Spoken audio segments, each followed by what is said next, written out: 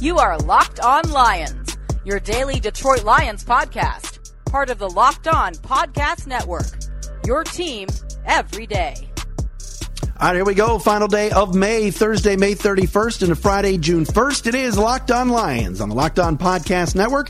Matt Derry with you, talking about your Detroit Lions each and every day right here on Megaphone.fm, Spotify, iTunes, Amazon Alexa, wherever you get the podcast. We appreciate you listening and paying attention and telling your friends about it. You want to leave a review on iTunes, please do. Subscribe to the podcast as well. You can also find us at LockedOnLions.com or LockedOnSports.com. Coming up today on the show, we will talk to Pro Football Talk's own Michael David Smith, MDS. We love catching up with him, the managing editor of Pro Football Talk, about the Lions, the state of the NFL, the anthem stuff. We'll get into all of it with Michael later on in the show. My name is Matt Derry. Thank you for joining me, as always. Thank you for listening. You can follow me on Twitter at Derry Speaks, D-E-R-Y Speaks, and also the Matt Derry Facebook fan page. Had some great interaction with you guys yesterday in our discussion about Jim Bob Cooter and whether or not he's going to be the right guy. Play calling, offensive coordinator, year three of Jim Bob Cooter running the offense. How much of last year's struggles offensively when this team was inconsistent, not able to punch it in the red zone, not able to run the football, was Jim Bob Cooter or was it Jim Caldwell? Well, Caldwell's gone, and Cooter has the keys now to this offense and a much better offensive line and an improved running game. So can Jim Bob get it done or not? We'll find out. And we'll talk about that with Michael David Smith coming up too as well. Today's podcast, Locked On Lions, is proudly brought to you by Heart of a Lions Fan. Folks, this documentary, this movie coming out in the fall is absolutely going to be amazing. Check out the website, Heart of a Lions Fan, HOALF.com. That's www.HOALF.com. Support it. Check out the Kickstarter at HOALF.com. All right, news of the day, not much going on. Lions, of course, at OTAs this week. We'll have mini camp next week. NFL Network's coming in next week. All sorts of media will be there for a mandatory mini camp where all the players will have to report and work out on the field with Matt Patricia and the coaching staff. We talked a lot yesterday about Jim Bob Cooter and the offense. The day before, we kind of got into the defense a little bit and talked about Paul Pasqualoni. I'm excited for this season. I think this team's goals, setting its goals of winning the division and taking the next step, are very, very accurate. I think this team has upgraded the offseason. I'm still very concerned about the pass rush and the depth at both defensive line and defensive tackle and defensive end. But ESPN doesn't agree. And the last couple of years, they put out the FPI rankings, which is kind of a computer-based analytical situation, and they did this on Tuesday based on metrics. Also, the model considers each team's win total at Westgate Las Vegas Superbook, how that team performed in offense, defense, and special teams last season, etc. So the last couple of years, the FPI rankings for ESPN were not very kind to the Lions. Over the last 2 years, at this time 2 years ago and at this time last year, the Lions were ranked 20th overall in the rankings. They've moved up this year on ESPN to 17th overall, but 11th best in the NFC, ranking them third in the NFC North, where the FPI rankings have the Vikings 5th and the Packers 7th. So this latest edition of the ESPN FPI rankings have the Detroit Lions finishing third in the NFC Central, or in the NFC North. Man, I love calling it the NFC Central. Actually, the Niners, they have them 10th. Overall, 7 spots ahead of the Lions. So you look at it, the projected win total for this year's team is 7.7. I think people are underestimating this football team. And I think people are also overrating the Vikings. And I'll ask Michael David Smith about this as well. Minnesota had a great year last year. You can't take away with what the Vikings did in terms of dominating the division, winning 13 games, going to the playoffs, and making the NFC Championship game. And, of course, they had their fantastic win the week before, with the Stephon Diggs play and everything else. But then, of course, losing to Philly. They've added Kirk Cousins. They're bringing all their guys back defensively. So a lot of people feel like, Minnesota's going to be even better. I don't necessarily agree. Green Bay, to me, spent their entire draft on defense, which they should have. No more Jordy Nelson. I think their receiver core will be a little bit weakened by that, but a guy like Geronimo Allison, I think, will step up, and I think Green Bay's running game would be better. And, of course, they'll get a full season, they hope, of a healthy Aaron Rodgers. But the expectations for the Lions are to be one of the top teams in the NFC and to host a playoff game and win it. That's what Bob Quinn, the maestro, said when he fired Jim Caldwell and replaced him with Matt Patricia. They're tired of being 9-7. They're tired of being middle of the pack in the NFC. Tired of being middle of the pack in football.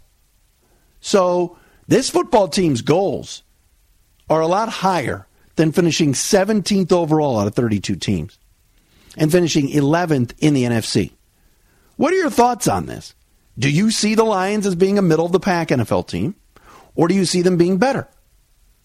Send me a tweet at Derry Speaks, D-E-R-Y Speaks on Twitter, the Matt Derry Facebook fan page. The San Francisco 49ers are the 10th best team in football, according to this metric? I'm not buying that. To me, the Lions are better than the 49ers. The 49ers have an upstart quarterback in Jimmy Garoppolo, and they've upgraded. All right, a guy like Reuben Foster, if he's cleared of these physical assault charges against his girlfriend, all right, when he's healthy, was pretty good. The Niners have some good young players.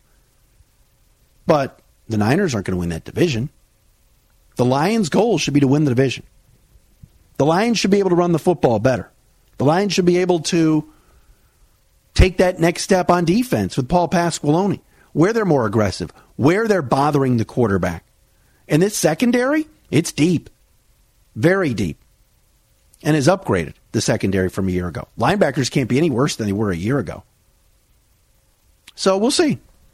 We'll see where this goes. But to me, no, this is unacceptable. If they finish middle of the pack, if they're 8-8, 9-7 again at about where ESPN thinks they're going to be, that's not good enough at all. We'll ask Michael David Smith about it coming up in a second.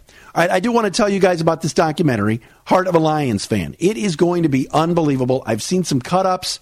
I've seen some highlights. You can see the Kickstarter. You can see some highlights on the website. All you got to do is go to HOALF.com. All right, Heart of a Lions Fan, it's simple.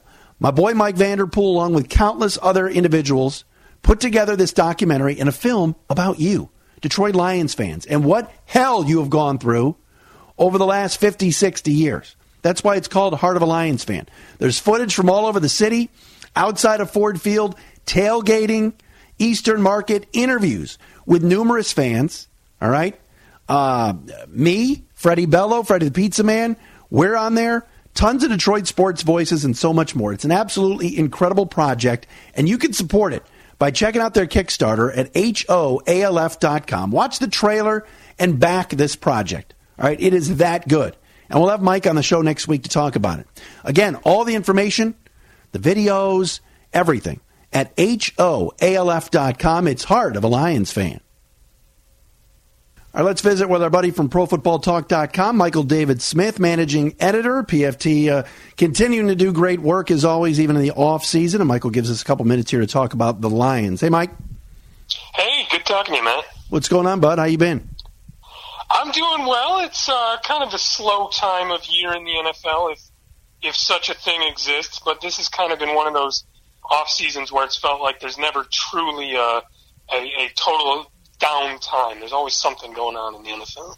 You know, the last couple of weeks, obviously, the anthem has been the theme, and differing sides having differing opinions. The players may want DeMaurice Smith out. What's the latest with that, and where will we be, you think, in the fall with the whole national anthem situation? Well, I think the only thing that the NFL changed was now there's going to be a controversy in the locker room instead of on the field. Last year, people were monitoring during the anthem which players are kneeling, which players have a fist raised. Now they're going to be monitoring which players are staying in the locker room. And I don't think the controversy is going to change. I think that people who were criticizing the players who kneeled are now going to criticize the players who stay in the locker room.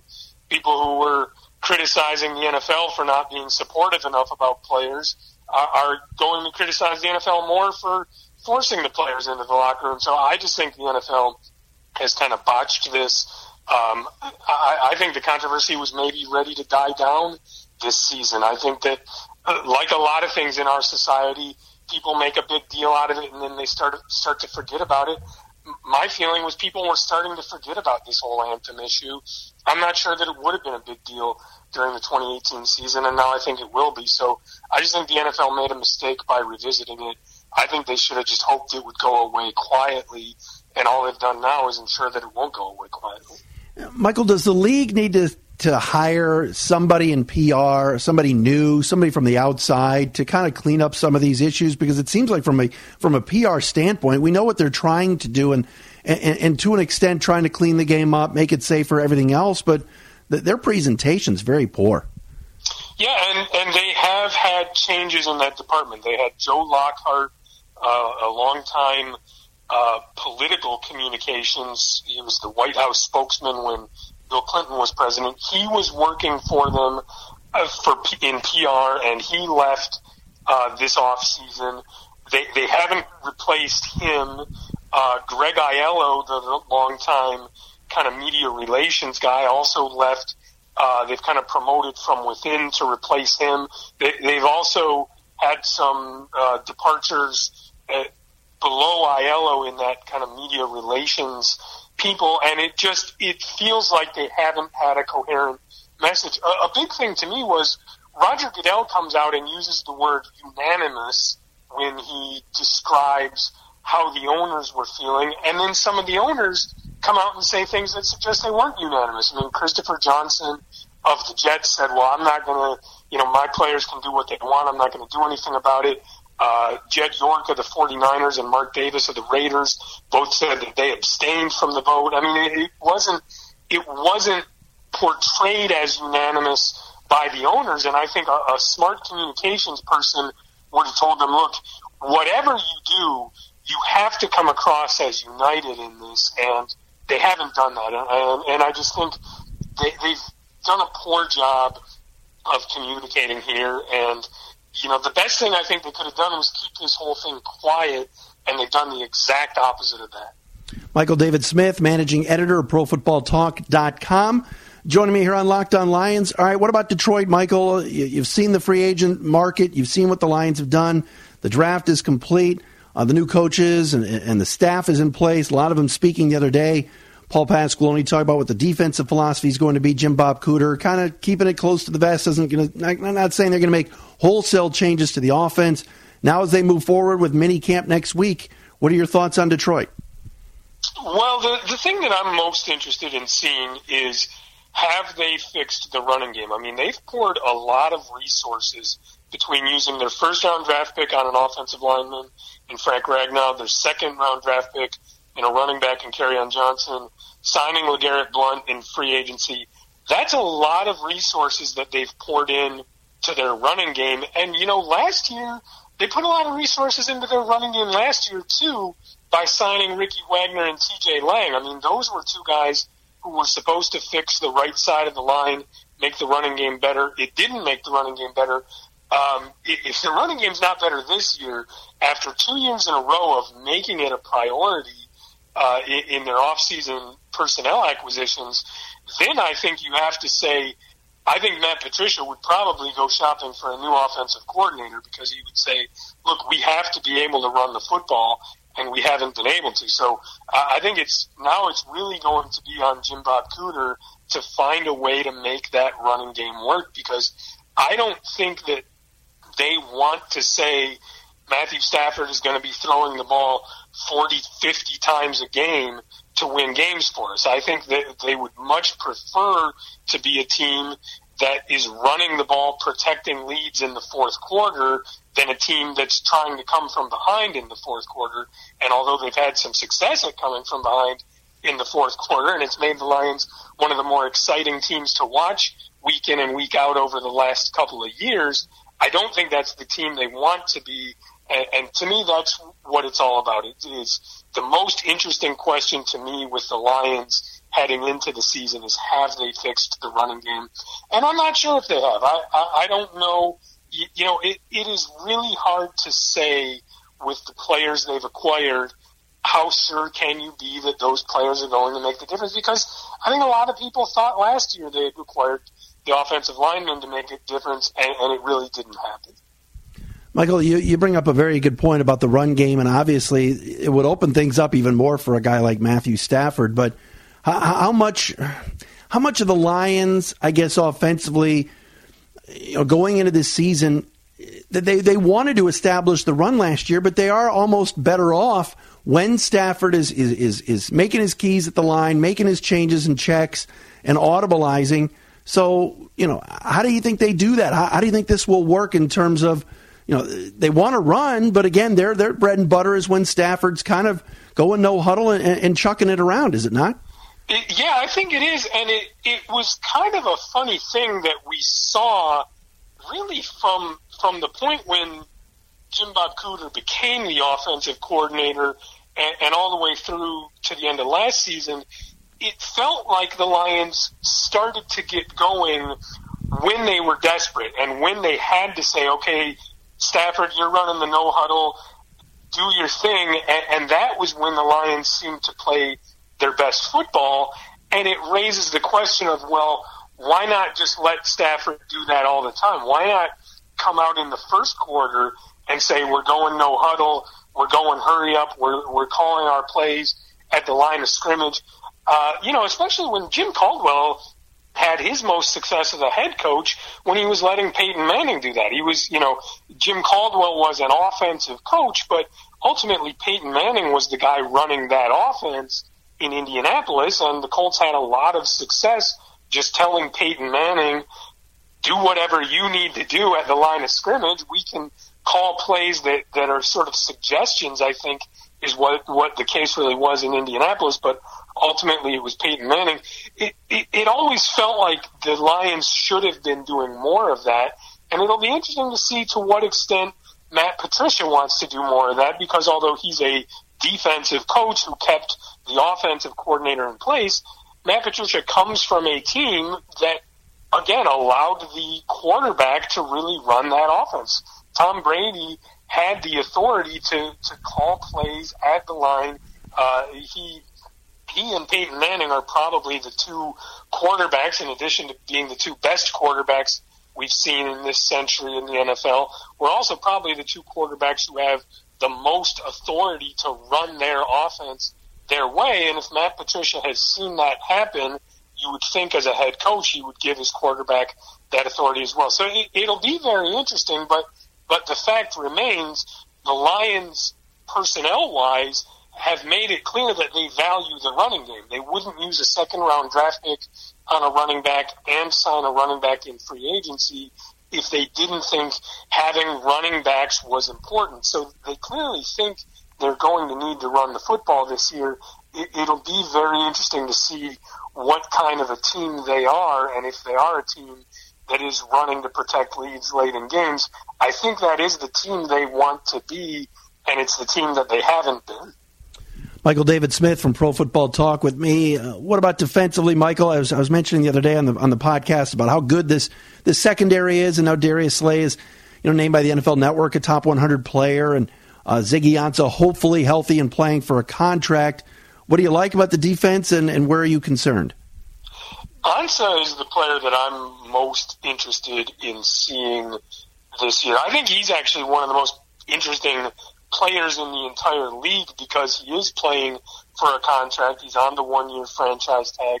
And, last year you saw the flashes, the games when he was extremely productive rushing the passer, but you also saw a lot of games where he didn't make much of an impact, a lot of games where he wasn't getting to the quarterback. And to me, it'll all be about how big an impact he can make on a week-in, week-out basis, because he is just an incredibly talented player. There are very few guys with his size and his speed in the NFL. He has the ability to be a real impact player, but I haven't necessarily felt like he's put it all together on a week-in and week-out basis. So that'll be interesting for me to see. That's going to be the real question to me. Is he going to be an elite pass rusher and an elite pass rusher for 16 games? If he is, I think that's a very promising sign for the Lions defense. But, Matt Patricia, I never thought was a great defensive coordinator in New England. I don't think that means he can't be a great head coach, because we've seen coaches who are kind of so-so as coordinators who developed into good head coaches. But I didn't think he was the guy who you look at and say, well, he just gives them a huge schematic advantage, game planning against the opposing offense. So to me, I don't necessarily say you're going to see a defense that just automatically looks a lot better. It really does just ultimately come down to, are the players on the field going to be more productive? And the Lions haven't made a ton of big moves. It's going to be a lot of the same players on the field that we saw last year. And that to me is what it's all about, is, are those players going to be more productive? And I really think it starts with the highest paid player on their defense, and that's Ziggy Ansah.